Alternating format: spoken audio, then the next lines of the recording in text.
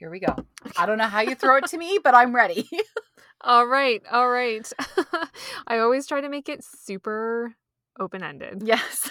Perfect. Lent is Lenty, right, Lindsay? Is Just that what kidding. you put? Because that's awesome. No. Oh. Okay.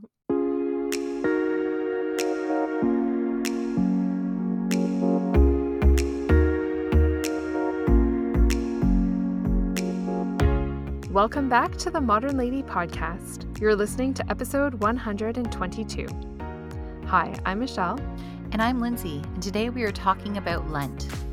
Lent comes providentially to awaken us and to shake us from our lethargy. These words from Pope Francis rings true as we enter another season of Lent. In these last few years and even weeks, we certainly have been shaken awake by the events and circumstances of the world. So as we journey through Lent this year, it seems a good time to remember why we undertake this spiritual journey, and that even during times of trouble, isolation, and division, we truly do make the journey together. But first, the best way that you can support the Modern Lady Podcast is by giving us a rating and review on whatever app you use to listen to podcasts. Your reviews, especially on iTunes, can really help others who might be interested find our podcast too. Your comments mean the world to us. This week's shout out goes to listener Paige Watts, who sent Lindsay such a fun package from Wales last week and included a note to us in the package that said, quote, "Thank you for all of the hard work you and Michelle put into the podcast. The time and research you put into each episode really shines through, and I always come away feeling that I've learned something new and had fun along the way." End quote. Well, thank you so much, Paige, for your kind words and support. Your thoughtfulness means so much to us, and it was fun to know you're listening all the way in Wales. And if you would like to leave us a comment, you can do so on our website, www.themodernlady1950.wordpress.com, or you can leave us a comment on Facebook, Instagram, or YouTube, where you can find us at The Modern Lady Podcast.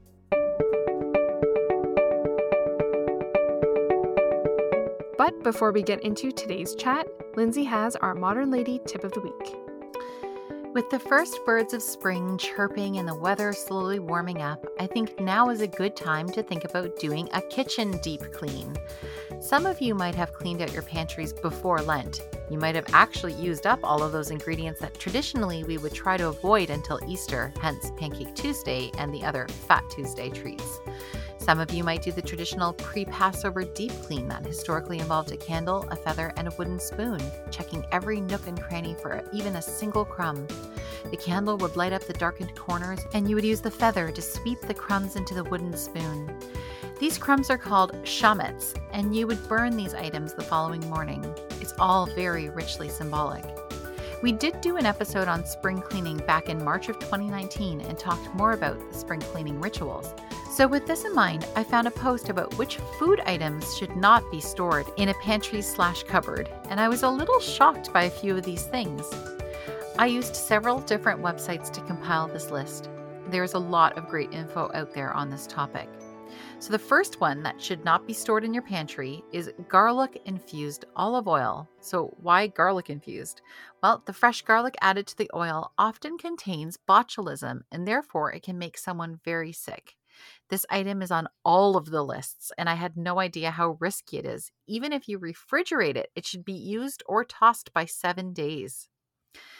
There are some other cooking oils that also need to be stored in the fridge. Cold-pressed oils like sunflower and truffle have a short shelf life, and they're more expensive, so it is best to try to extend their shelf life a little bit by keeping them cold. Pure maple syrup. 'Tis that time of the year here in southern Ontario. It's tree tapping time to visit the sugar shack with your classmates. And pure maple syrup, especially the organic kind, can go moldy pretty quickly. And if it's in a dark bottle, you won't see it. So store that liquid gold in the fridge. Now, this one is nuts. No, seriously, it's nuts. You shouldn't store nuts in the pantry. But the main reason here is that you often reach your hand into the bag to grab some. And every time you do that, bacteria from your hand transfers onto the nuts and can populate more easily in the warmth. Putting them in the fridge will also help prevent them from tasting stale.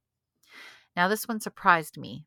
Whole grain flours need to be stored in the fridge because both the bran and the germ are used, and there's oil present in that flour, and that oil can go rancid. Your all-purpose flour is fine to be stored in the pantry, though. There are some more items that just seem a bit more obvious, like ketchup, mayonnaise, mustard, and natural peanut butter. The one item on the list that bothers me the most, though, is jam. Once opened, jam can last a long time, but it has to be stored in the fridge. And I never do that because I don't like cold jam on my toast. And last, but certainly not least, is wine. Opened wine should not be left on the counter. It should be recorked or sealed and stored in the fridge. So, Michelle, was there anything on that list that Mm. surprised you? Um, Actually, the wine Ah! that you just mentioned. So, like, white wine is a Mhm. natural stick back in the fridge for Yes, me, but yes. I did not know, like, even red wines Yes, need to go I back in have the fridge? corked red wine like, Okay. that I've recorked on our counter, and it's been sitting there for weeks, so I didn't know Oh, that one either. no. But yes, What happens? I just wanna know what happens to it. it Can I doesn't. still drink it? Yeah, I don't think it goes bad. Okay. You could try All it. right. But yeah, I think it loses a lot of its flavor or what made it so good. So I guess Okay. you would still let it sit out and, like, put it in a carafe or decant it and let it come back up to room temperature, before you serve Okay. it again. Whew, good to know. Prayer and fasting and almsgiving. Oh my. Lent is indeed upon us. In our conversations with friends and family at the start of this year's season, we realized that many of us share similar challenges when it comes to Lent. But what we also realized is that it makes the burden far lighter when we're able to remember that we walk through it together. Right, Lindsay? That is right. So you and I were both writing our notes last night, which was just mere hours before Lent starts. And Yeah. right? And now obviously when this hmm is played a week from now, it will be a full week into it. But we have talked about Lent in previous episodes. But then this year I had another conversation with some of our listeners, and they shared with me some of the struggles that they have every year. And because you and I realize we share those same struggles, we thought it's good once again to revisit Yeah. Lent as an episode. Well, yeah, if the church feels that it's important for Lent itself to come around every year, Yes. then we're allowed to talk about it every year. Yes. So, just to recap, before we get into talking about all the things to do with Lent, Lent itself is the 40-day period before Easter Sunday, starting on Ash Wednesday, where Christians are called to draw closer to Jesus in his suffering, passion, and death on the cross through acts of prayer, fasting, and almsgiving.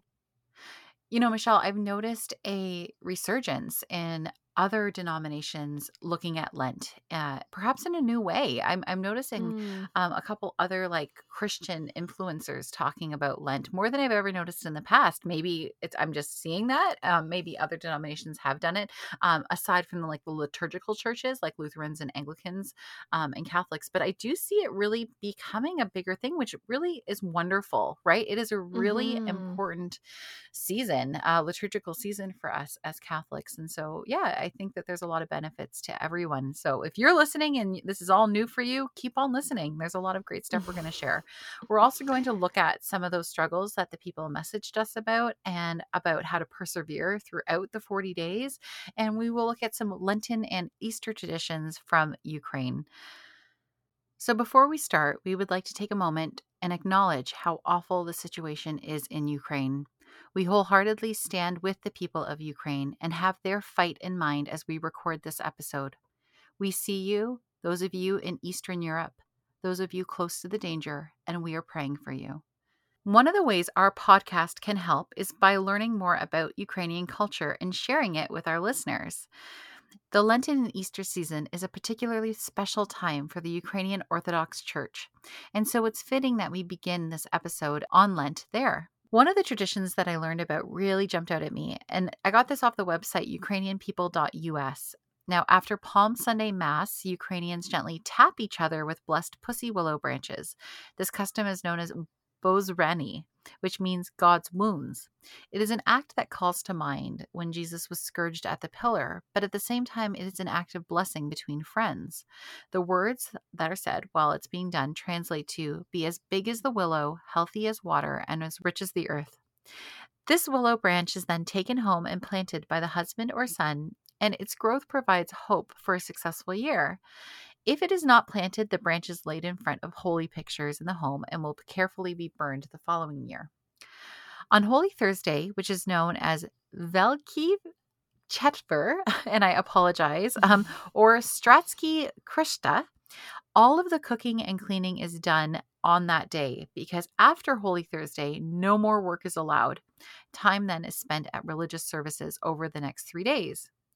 Good Friday is a solemn day and is commemorated by a strict fast. This is very similar to what we do, but no meat Hmm. or dairy is consumed, and also no manual labor is allowed.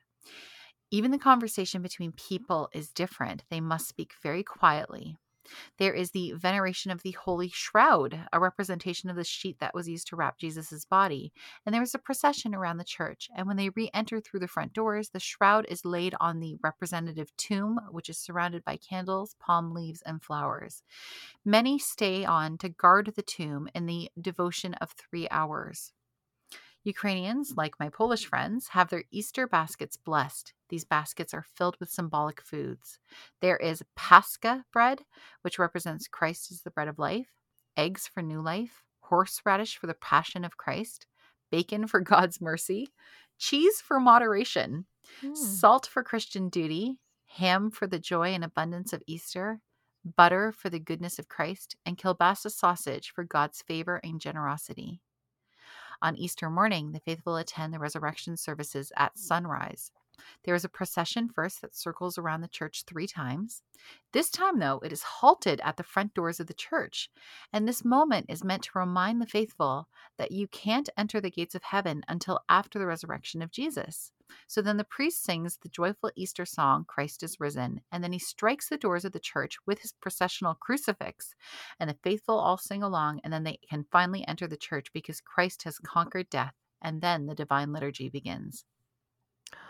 Oh my goodness, I love that symbolism Isn't that of wonderful? yes, of being halted and having to wait for like the priest in persona Christi Mm-hmm. to open the church doors for them, just like Yes. Christ opens heaven for us. That's beautiful. Yeah, I really, really love that too. Now, I mentioned earlier the Pascha bread. It's one of 2 items that I think a lot of people would associate with Ukrainian Easter. So, the Pascha bread is a special bread baked for Easter, and the baker is supposed to keep their thoughts wholesome and pure as they make the bread so that Mm. it is soft and fluffy. And no one is allowed to interrupt the baker as it's being made. The loaves are intricately decorated with images of springtime. 3 loaves are made, one in honor of nature and spring, one for the dead, and one for the living. Now, the thing that almost everyone knows about Ukrainian Easter is the intricately decorated and stunningly beautiful Easter eggs known as Mm. Bzanka, Mhm. if I'm again saying that correctly. And that means to write. It is a complicated process, and a special stylus pen is used. These eggs are given as gifts to family and friends. They are sometimes decorated to match the personality of the person who it is being given to.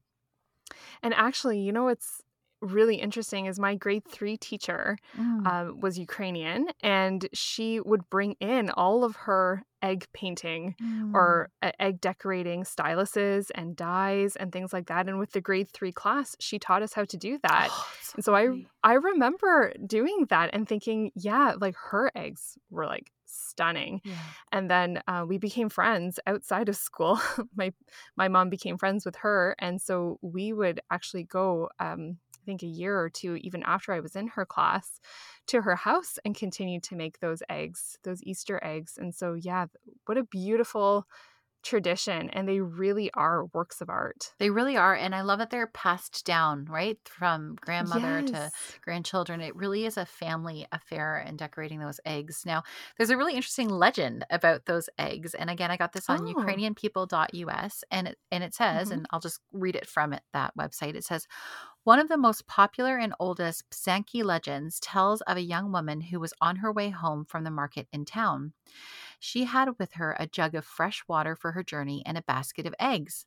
On her way, she met a stranger sitting on a rock. Thinking he must be a tired traveler, she offered him a drink of her water. When he handed her the water back, she was surprised to see that he had wounds on his hands. The stranger said nothing but got up and went in the opposite direction of the young woman. When she arrived home, she uncovered her basket and discovered that her eggs had been turned into beautifully decorated bazonkies. The stranger, of Mm. course, had been Jesus Christ, and that was the first Easter morning. Oh, I like that it's tied into the Easter story. I Mhm. was thinking it reminded me of the woman at the well. Yes, And the yes. story of the woman at the well. Oh, but I do like that tie-in, and I love that that's a story in the Ukrainian culture. I love learning about all these different cultures Yeah, because, yeah, we do have our own kind of Lent yeah. and Easter culture here in North America. Yeah. And it's so nice, I feel, as a Christian and as a Catholic, to learn about what people all over the world are doing, because even though it looks different, it's all the same intention, and I just think it's so, bolstering. Yes. We truly are the body of Christ. We are the universal church, right? And I Mhm. think that that is what I found most pleasing about doing this research. It is that reminder. We know this, but do we forget it? Yeah. And like you're Mhm. right, to know that we're journeying through this season of Lent and then towards Easter together as a family with our brothers and sisters around the world, and a world that feels so close because of social media, yet so divided right now because of things over the last couple of years, Mhm. particularly. This reminder that we are all, so many of us, millions and millions, specifically Catholics, but a lot of people do Lent around the world are trying to do this together. I find it's exactly the comfort that I know I needed and the motivation to stick with it this year, particularly maybe above all other years, but to really Mm. remind my kids too that it isn't just us and it isn't just our friends at church, that it is people around the world. Mhm. Okay, so when I asked on Instagram what people struggle with the most during Lent, the answer was pretty clear. Most people admit that they try to take on too much and then they burn out pretty quickly and they can't stick it with it until Easter. And I mean, I have Mm. no idea what that's got to feel like. Do you, Oh, Michelle? gee, no. What is that? Yeah. It's not like every other year of my Lenten journeys. Yeah. Yes, exactly. So we are right there with you. One of the things I thought was really interesting, some people would write to me that they're really, I guess, good, and I hate to say that, but like good at Lent in the beginning and pretty good at the end, but it's that middle section, right? Right. That gets hard. So we'll talk about that in a minute when we talk about the virtue of perseverance. But we thought we would just break down Lent a little bit more right now. But we thought we'd just look at the three main aspects of Lent. And in some ways, again, like we always say, the church already made it simple for us. I think we tend Yeah. to complicate things. And so the church in her wisdom has Lent broken down into three components: prayer, fasting, and almsgiving, like you referred to earlier, Michelle. So let's just Mhm. talk about those just a little bit more. Mhm. Yeah, I remember thinking one year, like, "My goodness, I don't even do those things very well." Right. Like, I'm Yes. trying to get creative and think out of the box, and I'm like, "Oh, but the first 3 that the church actually suggests," I'm like, "Okay, so what would Lent look like if I gave myself a bit of a break in terms of trying to think of something, Yeah. new?" And I don't know, just did what the church suggests? Yeah. Brilliant. Crazy, right? Yeah, yeah, exactly, and here's another thing, that it comes to me every year, when we start to consider what to do for Lent and how to incorporate these 3 pillars of Lent into our disciplines for the next 40 days, but it's just that, like, I find it really easy to get tempted away from forgetting why these 3 Hmm. things, Yes. and that whenever I start to lose that sense of why, like that book that both of our husbands got at their conferences, but neither of Yes. us have read yet. Yes. Like, That I'm staring start at with right now. why. Yeah. It's Yeah. still on my desk. Yeah. Yeah. Yeah. I know. Me too. I don't even know where mine is, but I know the title, and it Mhm. is Start with Why. Mhm. And when I don't start with why, that's when I get tempted to maybe take on too much, or I get tempted to take on someone else's disciplines that they've chosen for themselves. Right. And those are harder to stick to than when I try to examine, for me in my stage of life and where I'm at right now, why why would Christ be inviting me to go deeper into prayer? Right. Why is Christ inviting me this year to explore fasting or almsgiving? Why? And then start from that square one. I came across a really simple graphic that I thought really explained it well. And it was like, why prayer? It helps you grow in love of God. Why fasting? It helps Mm, you grow in love of self, but not in a new agey way. I think in like a properly ordered way, right? When you have to detach from earthly pleasures. mm, And almsgiving helps you grow in love of others. So love of God, a proper love of self, and a love of others. hmm. Oh, that's really good. Because, yeah, and those are three things that can easily become derailed Mm-hmm. with many to do lists and many distractions. Those are like the three most important things. Yes. And they're the first three to go. So, yeah, Lent, like in the first quote that I was mentioning for this episode, it's time of awakening to shake Yeah. us back to what matters.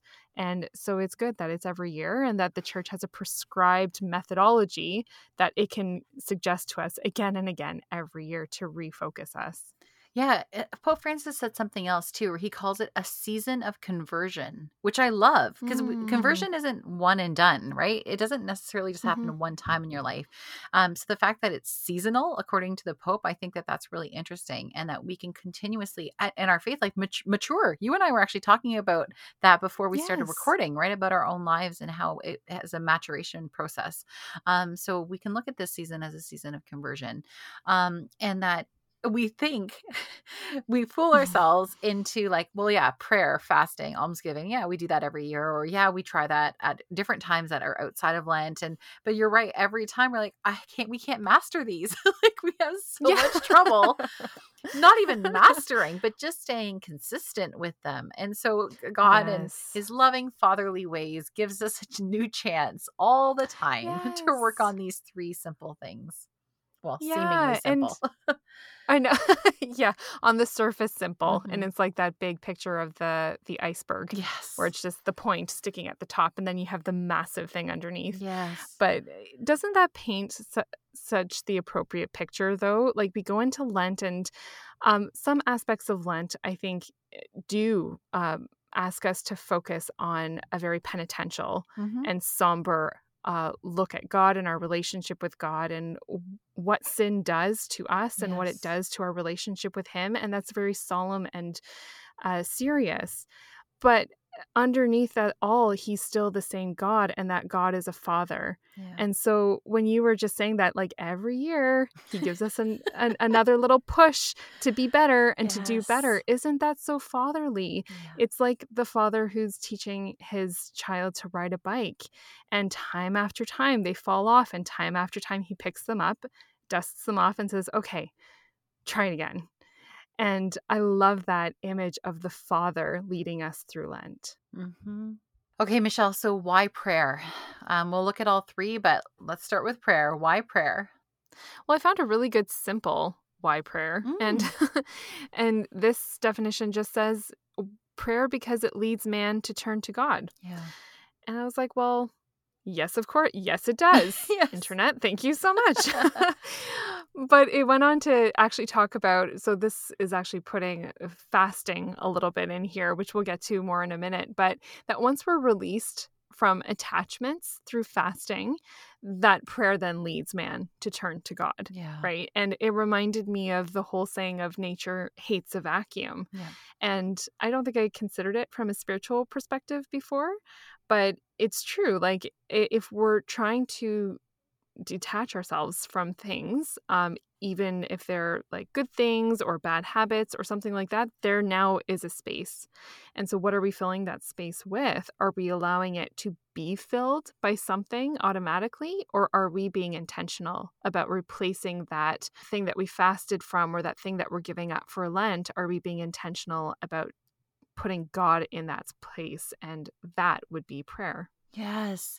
And I mean, we do these 40 days because Jesus went 40 days into the desert and he prayed. That was Mm-hmm. what he did. Right? Mm-hmm. And he is God himself. He is, Yeah.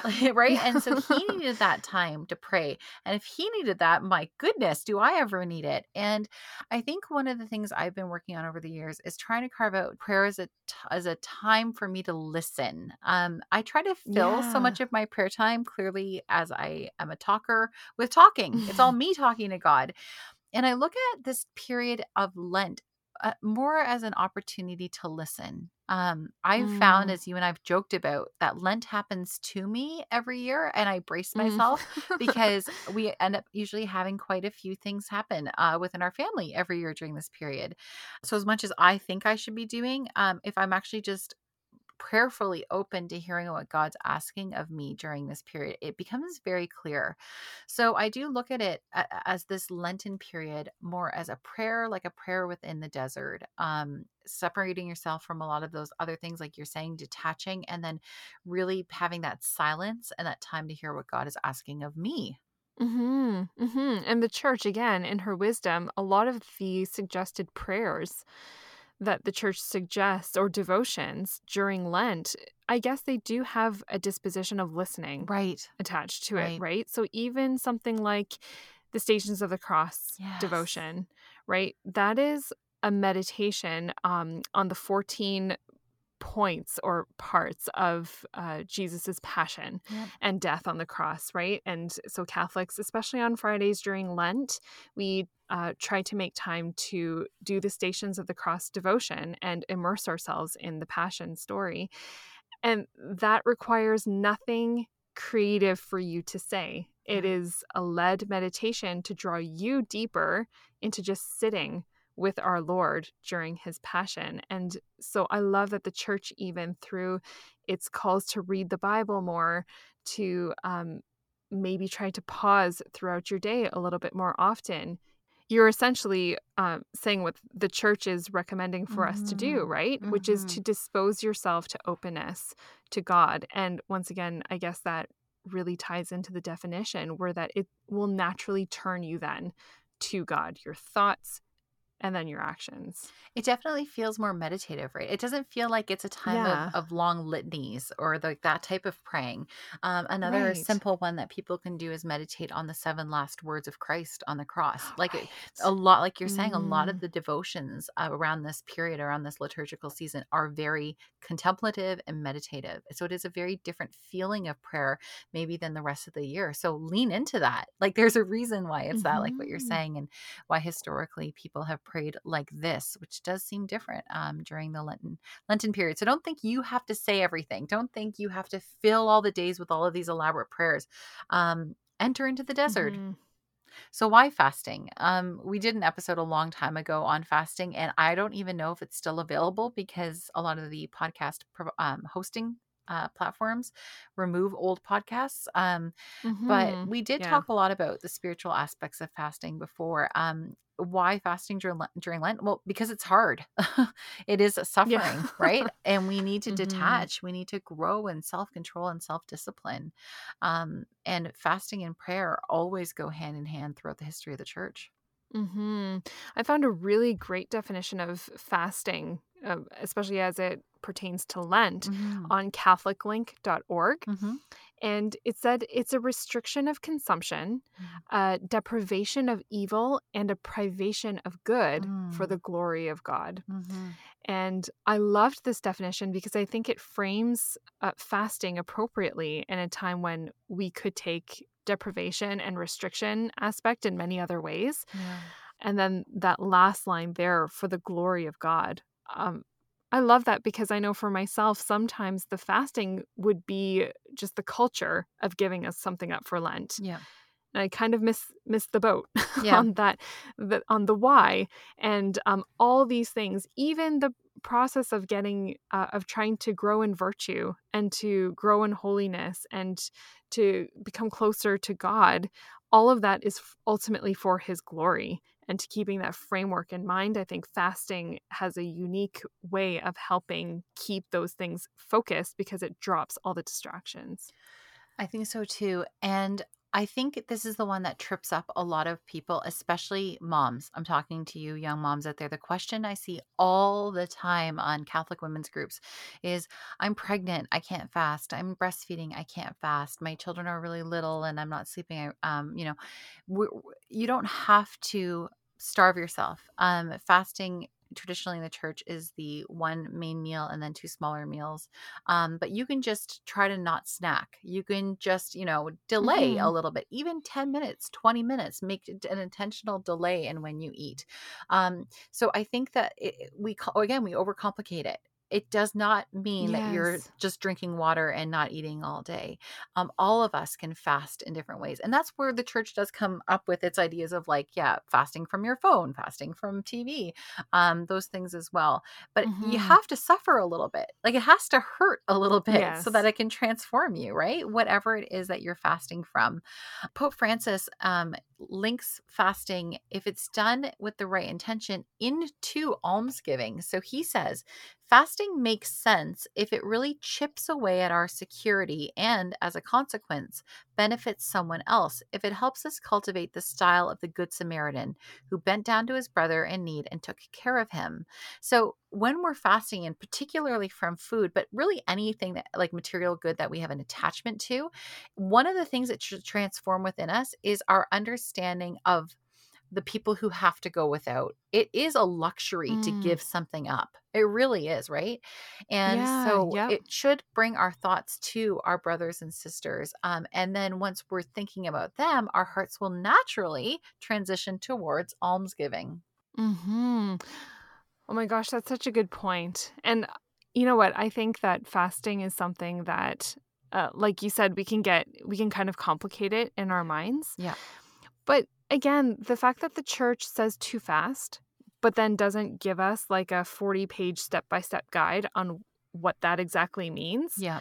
means that in her wisdom she's telling you, the church is giving it to you to determine what does that look like for me this year. Yes. And so to not worry about that, like, again, it's the whole concept of comparing, like, I can't fast the way so and so is fasting.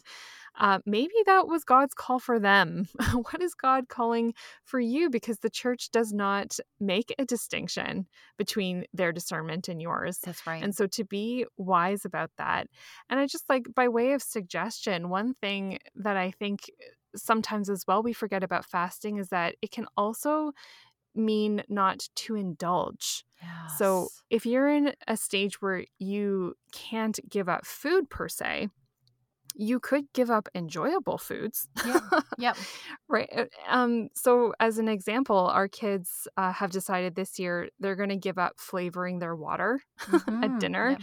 with those little drops like Dasani or Kool-Aid. And we don't tend to have much juice or pop. So, that's their thing. And they Yeah. really love it. And so, for Lent, they're just going to opt to have plain water instead. Yeah. That's They wonderful. still need yeah, they still need water, but maybe they won't indulge in the special bit, in Yeah. the treat aspect.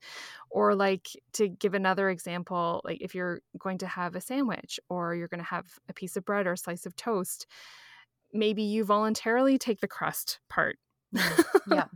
Like that, I don't know about anyone else, but I tend to like Filofax my way past when we open up a new Filofax. loaf of bread. Is Yes. that the right word? I know. I do. Rolodex? You know what Rolodex I it. mean? Yes, I do. Yeah. My Y- fingers are moving? Okay. yes. Yeah, I just move through bread like that and don't want the crust. yeah. But perhaps, yeah, not indulging is also a way of fasting. Could you give everyone their share first and then you take the burnt one Yeah. Yeah. that's left over on a tray? Things like that. So, yeah, the church is very gracious in her call to fast. She just asks that you do it intentionally, and with the right intention at heart, you will do something that also encourages you to grow in virtue and character. Yes, and I think that honestly, if what most people are struggling with is staying consistent and actually sticking to it, that comes back to Mm, choosing something that is doable, right from the beginning. It can yeah. sound so grand to give up, to be like, I'm going to do 2 meals a day, or I'm going to fast for 20 hours every day. Um, and then you Hmm. might think of the person who's like, well, I'm just not going to put sugar in my coffee. Or yeah, your children, what your children are doing. And some people might be like, oh, what's that? But if they're the ones who stay consistent in that for the entire 40 days, Yeah. that is Hmm. truly the greater reward, I guess. They really stuck with it. And to me, that is, and obviously, I think to everyone, that is the goal, actually. It isn't about picking the lofty thing and then Hmm. giving up. So, really, yeah, if it's something like another one that is not seasoning your food, so not putting salt and pepper on your food, so that tastes a Right. little bit more bland, but it really being careful about what you're giving up. And so it is something that you can suffer a little bit so that it's noticeable, but that you will stay consistent. And to remember that whatever you decide to do for Lent, you're not locked in, Yeah. right? There's no like heavenly lock-in Contract. Yeah, that you check sign. contract. Yeah. Yeah. You can adapt Yeah. and you can, so if you start, it would probably be better to start with something small. Yes. Um, and then if you get 2 weeks in and you're like, you know what, this isn't really that hard for me. I think I underestimated Mhm. this year. You can be like, you know what, I'm gonna add a step Yep. now. Why not? And conversely, if you did maybe overshoot this year, Right. you get 2 weeks in, you're like, I'm not keeping up here. Yeah. It's like, you know what? Let's adjust. Let's adjust. That's totally fine because it's the why. Yeah. Why are you doing this? And then just as one other note, I love what you talked about. Not seasoning your food, because Mhm. it reminded me, a digital example is our friend Mountain Butoric, the Catholic Yes. traveler. And for Lent, what he does digitally is he changes his whole phone to just be black and white. Yep. Grayscale. So he doesn't, yeah, grayscale. And so he doesn't necessarily give up social media, but anything he consumes on his phone during Lent is in grayscale. Yeah. And he says it makes it way less pleasurable, way less indulgent. And I always laugh because he's like, the angry messages have started Yes. of people who decided to join him, and they're like, oh, what is this? So Yes. that it seems to be something that's very challenging, and that could also be another option. So almsgiving, and if you guys have never heard that word Hmm. before, it is just giving to the poor. It's an act of charity. It's giving, money usually, but time and talent and skills. So it's just doing that more regularly, more with more intention during this Lenten period. And as I said earlier, this very act, it strengthens our love for others. That's why we do it. So we want to Mm. grow more in love with God and more in love with our brothers and sisters during this period, and then properly order our love of self and put it in its proper position through all Yeah. of this. So yeah, almsgiving. A lot of people will do um, uh, donations to a charity of food. Like they'll do a big donation to the food bank. Their kids will put stuff like in a basket every day of Lent or that kind of thing, and then drop it off at the end. I know one of the simple things that we do is, every time you're at a checkout and they ask if you want to donate $1 to whatever charity during the Hmm. whole time of Lent, we say yes every single time to whenever somebody on a street corner or there's a donation box or somebody asks us that, it's always a yes. And it might be just $1. But it's just, we always make sure that it is a yes during that period. Hmm. Something Pope Francis said in his Lenten message from 2020 was that charitable giving makes us more human, Yeah. whereas hoarding risks making us less human, Yes. imprisoned by our own selfishness. And I was like, oh my goodness. Once again, we hear that message of liberation, right? Like Mm, freeing us from ourselves, yeah. essentially. And that charity can do that. And also that message that it makes us more human. I think that's a striking remark in a world that becomes increasingly more digital Yeah. and online, and where we do risk, in a lot of ways, losing that human connection to other people, but also risk losing being able to see the inherent dignity of our humanity even in ourselves. Yeah. The act of going beyond ourselves for the good of someone else keeps all of us more human, both in the recognition of human dignity and like in the other person and in ourselves too. One of the things Pope Francis said years ago that has always stayed with me is about that very thing. And it's like, if you can't give money or anything else to help a homeless person, at least, at the very least, look them in the eye. Look them, see them, Mm. give them a smile, make that connection. Don't turn away, don't look down. Give them your eye contact, show them that you see them. And that is something I've always tried to do since Pope Francis asked us to do that. And I mean, if you don't have change on you or any way to do that, at least practice that. Get used to looking people in the eye again. Hmm. I love that. This is loosely quoted from St. Augustine, but he says that the two wings of prayer are almsgiving and fasting. That they kind of, I guess, like Mm.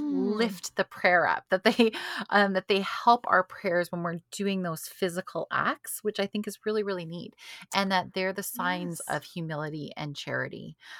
It all works together, right? Again, why are we I was trying just to gonna say, complicate it? It's yeah. like the framework I know. is all right there. Oh my goodness. I love that, and you're right, when you put it that way, it makes so much sense because those are the things, the fasting and the almsgiving are the ones that break the chains. Yes. They cut the ties of what's holding us down, so that when we pray, we can go up, we can Yes. fly, we can Yes. fly to the heavens. Oh my gosh, beautiful. So I came across an interesting page of suggestions when it comes to almsgiving from missionimpact.svdmissions.org.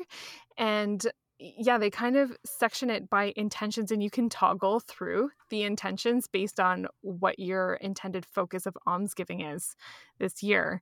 So, for example, um, they suggest if you want to give locally, for example, your alms go locally, you could make or pay for dinner for someone you know. Mhm. And it could be like a young couple with children who could use a night out or a break, or a family who's struggling with illness, or maybe even a student who is studying away from home, right? Make them Yeah. a meal.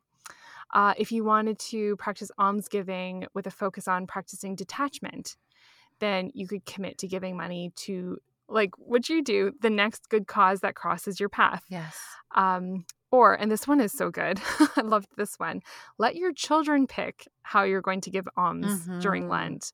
And I was like, oh, that is good. Because Mhm. not only would it be difficult to hand over the control of your almsgiving detachment, but also it's a great way to practice it together as a family. Oh, I love that. And there's something I used to do when my kids were a lot younger, and I've been considering doing it again. Is that um, my kids always had the opportunity during Lent to make money, which they don't usually, my kids don't make an allowance for chores. But then I would Mm. give them money for what they do around the house during Lent. And then they get to put however much they earned in the collection basket themselves on Easter. Oh, And it made them so excited good. that they earned that money from helping their family and then they were able to give it. They really enjoyed that. I love that. And it makes it so tangible, Yeah. especially for little ones to be able to see what it does, like the fruits of your labor in Yeah. service of other people. Yeah. I really love that. Um, and then the last toggle of a choice of focuses, I guess, is if you want to strengthen your prayer life by means of almsgiving, then they suggest offer masses for the Hmm. souls of those you love. And Yes. the website reminds us in these words, it says, quote, participating in the mass is the highest form of prayer we can make. So asking to have masses said for your special intentions, you can make a donation in thanksgiving, end quote. And that is one way to give alms in a spiritual sense.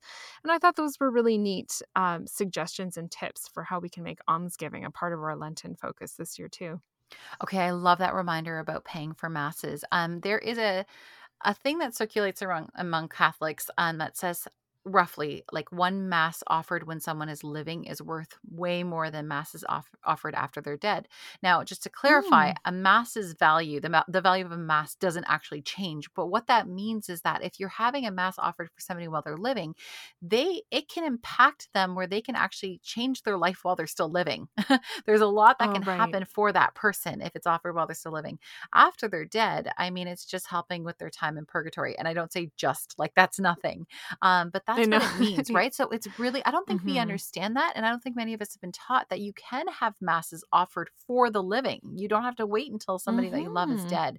And we try to do that on people's birthdays in our family. hmm Okay, so I think we all have a better understanding of what Lent is and why it's important that we do these things, and perhaps even a new understanding that we don't have to overcomplicate things, that the church in her wisdom already has some great ideas just ready for us. I know that the temptation with the internet and social media that we see all these amazing crafts and all these additional things we can do and special things to bake. I'm looking at you, salt dough crown of thorns with the toothpicks that I want to make every year and that I've never made. Me too. Right? I've always wanted to make one too. Yep. Yep. And I don't know if it's ever going to happen. That I can hmm just free myself from that crown of thorns and just do the other things. But I know that for me, I'm still going to struggle with persevering through. And so we want to Yeah. look at perseverance as a virtue. And I think that we should just jump right into it. And I looked into it, Michelle, and it's pretty hmm bold that if we are lacking in this, virtue, it is a reflection of the softness of our character, and that's a Mm. vice, um, a softness of character. And that was a pretty big wake up call for me. So I definitely want to grow more in perseverance. Yeah. Well, I guess the analogy fits. We often talk about growing in virtue like working a muscle, right? Yes. So I suppose if we are not quite developed or we're not practicing it, then yeah, you become soft. Um, and I think the reason maybe why the warning is so stark of like, don't become soft is Yeah. because perseverance is so necessary to achieve so many of the other virtues, right? Yes. Like Yes. it's always hard work. And so we talk about that all the time. Like it's a process, it's a journey. Don't worry if it takes a while. But I guess the first step is to understand are you working at that which is going to take you through the journey, Right. through the progress? And so, yeah, it is a critical step. Yeah, and I think it is almost necessary for the development of all of the other virtues, right? If you really don't have Hmm. this one down pat, it's really hard to grow in any of the other ones. I loved it. I read that it was also described as God's gift of habitual grace. Which I think is Mm. really interesting Hmm. too. We always use the word habit, but that it's a grace. It's not necessarily through our own merit, right? If we accept it as a Yeah. grace that He is helping us persevere, if we accept this Oh. gift of habitual grace. Okay, so I think this should actually inspire us and excite us to understand that it can be cultivated in anyone. There are, of course, some people with temperaments that can persevere easily, that are able to Mm. have a lot of self discipline. But we should know that none of us are beyond it, that we can learn this as a habit, like with any habit, and that it can be cultivated within us. Hmm. I like that it can be cultivated. And so it is something that you don't have to feel discouraged about if you just don't have it as Yes. a natural tendency, right? And I do think that sheer willpower may be how we naturally tend to approach these disciplines at Yeah. first. Yeah. But why? Why do we do that to ourselves? Like, um, we just decide one day, I'm going to do this now. And then we Hmm. expect it to just happen That's right. easily because we've willed it into existence. That's right. And no, that's God who does that. He wills things into existence. So Yes. we may need a more strategic approach and a lot of grace to help. And that's okay. And I think that's smart, actually, that God gave us the mind with which to think things through, to strategically approach things. That is a grace in and of itself. And then, coupled with what you were saying, that perseverance in and of itself as a virtue can be a gift by which the Holy Spirit helps us Yeah. to grow. It all works together. One of my favorite things I ever heard about willpower, and I think I've talked about this before on the podcast, but bear with me, was actually from the Hmm. creator of the Whole 30. She talked about how Okay. we only have a certain capacity for willpower in our day. Like we do, we're gonna run out of it. You only have a little bit. And what happens is we're already making decisions that require an act of the will from the second our alarms go off in the morning.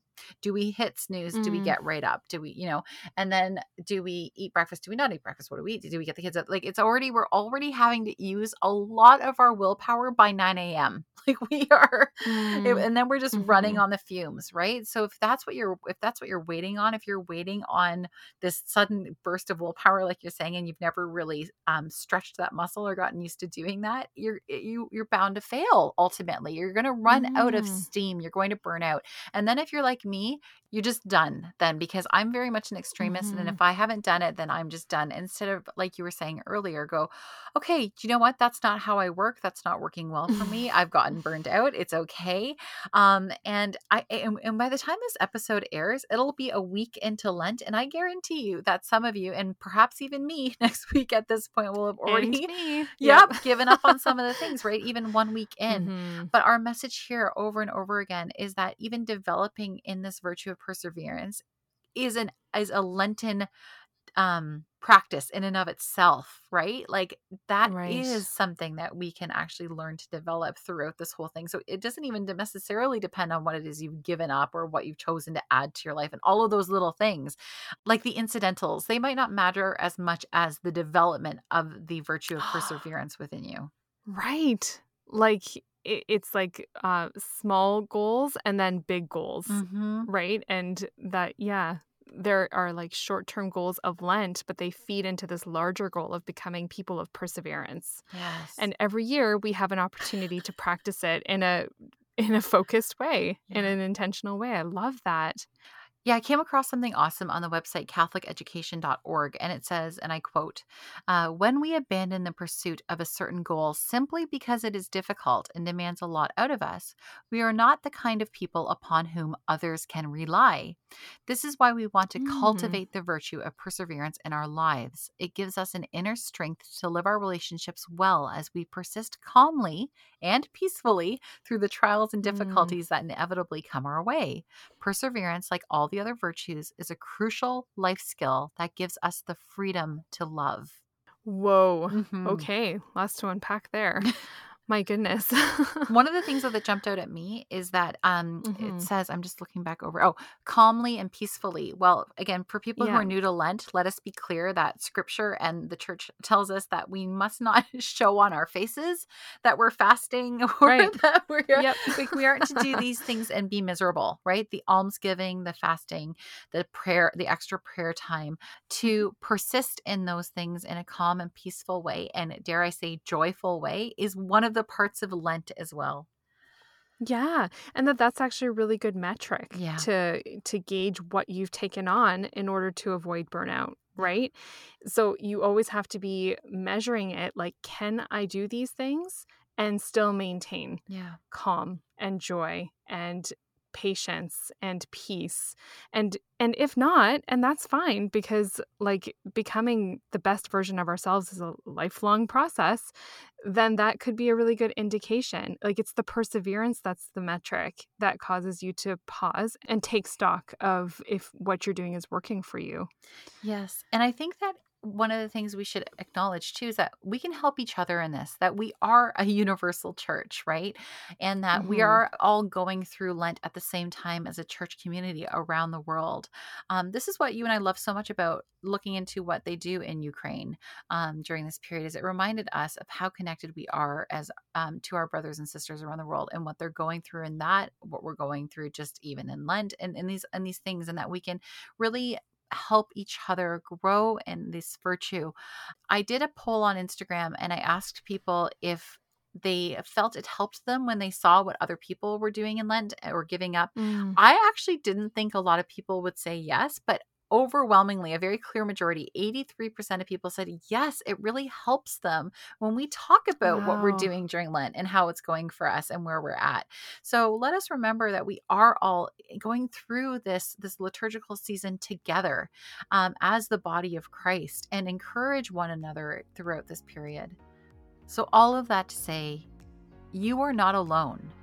Lent is an extraordinary opportunity to look inwards, to examine our shortcomings, to detach from the things holding us down, keeping us from joining Jesus at the foot of the cross on Good Friday. It isn't easy. I mean, how can it be? But you were made for this. You in your corner of the world, you with your own unique customs and traditions, you can persevere in this because you know that Easter is coming and that we are an Easter people. We are people of hope.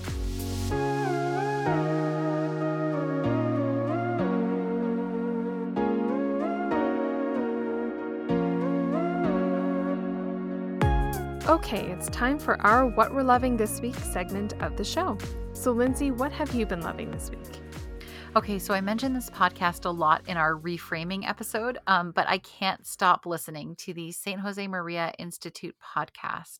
Mm. While I do not currently belong to Opus Dei, I do love their concept of sanctifying ordinary work. I mean, that's what we talk about all the time on this So- podcast, right? It's kind of a yeah, favorite theme of ours. Um, yeah, just and a bit. yeah, and I have a very deep affection for St. Jose Maria Scriva. The whole thing with Saint Josemaria is that his advice is short and it is to the point. So if you buy Mhm. one of his books, and you'll notice that they're often pocket sized, and that's on purpose. They're meant to be carried around. They're meant to just be opened up briefly as you're working either outside of the home or in the home, and to just like read a sentence or two. But man, his small messages, they pack a really big punch, and they Mhm. make you pause and think. It is a really great thing for Lent. If you actually maybe decided to take on something too big and you want to pare back a little bit, I highly recommend St. Josemaria's books. Now, the podcast, though, is the same. It's just in longer format, but it has that same feeling. Like at first glance, you might look at Mm. the topics and go, "Oh yeah, it's pretty straightforward. I get it." And the thing is, though, the episodes are very stripped down, very plain. There's no intro music. There's no ads. There's no asking for people to like and subscribe and leave reviews. It's just they start with the sign of the cross, and then boom, you're into the message. Now, Mm. the Institute Mhm. rotates through a few different priests for the podcast, but each man has a calm, contemplative voice. They're very fatherly, very comforting, and the whole experience is just relaxing, and it does make way for reflection. It is Mm. exactly, I think, what I need personally for this Lent. It's something I'm going to do. There's lots of episodes that I can work my way through. So, yeah, just like the writings of St. Josemaria, there's a lot of meat there, lots to unpack, lots of things that you maybe have never actually thought about. But I promise you that you will encounter insights that you might have never heard before. And you'll keep thinking about the episodes long after they're done. So, if that's what you Mm. need right now, a calm, fatherly voice guiding your days, that's exactly what I need. So, it's the St. Josemaria Institute podcast, and you can find them on Instagram at St. Josemaria Inst, INST. Mm. And you know what? That goes with the whole by their fruits you shall know them, Mm-hmm. right? If listening to something or reading anything or doing anything online, really, if it brings about that peace and that calm Yeah. in you, then you know that this is something grace filled and that Yes. this is something from God, of God, right? Because Yeah. of the fruit that it produces in your life. So Absolutely. I'm glad you recommended that for Lent. I think that that would be a really good use of our time Yeah. to tune in and listen to something like that. And so, Michelle, what have you been loving this week? So, what I'm loving this week is actually something you told me about last year. Mm. And it's about this British celebrity, Joanna Lumley. Uh-huh. She's an actress, right? Yes. Yeah. And her documentary travel series. And I haven't made it very far, admittedly, into the travel documentaries, but I did watch her documentary, The Search for Noah's Ark, last Mhm. week, and I thought it was fantastic and so fascinating.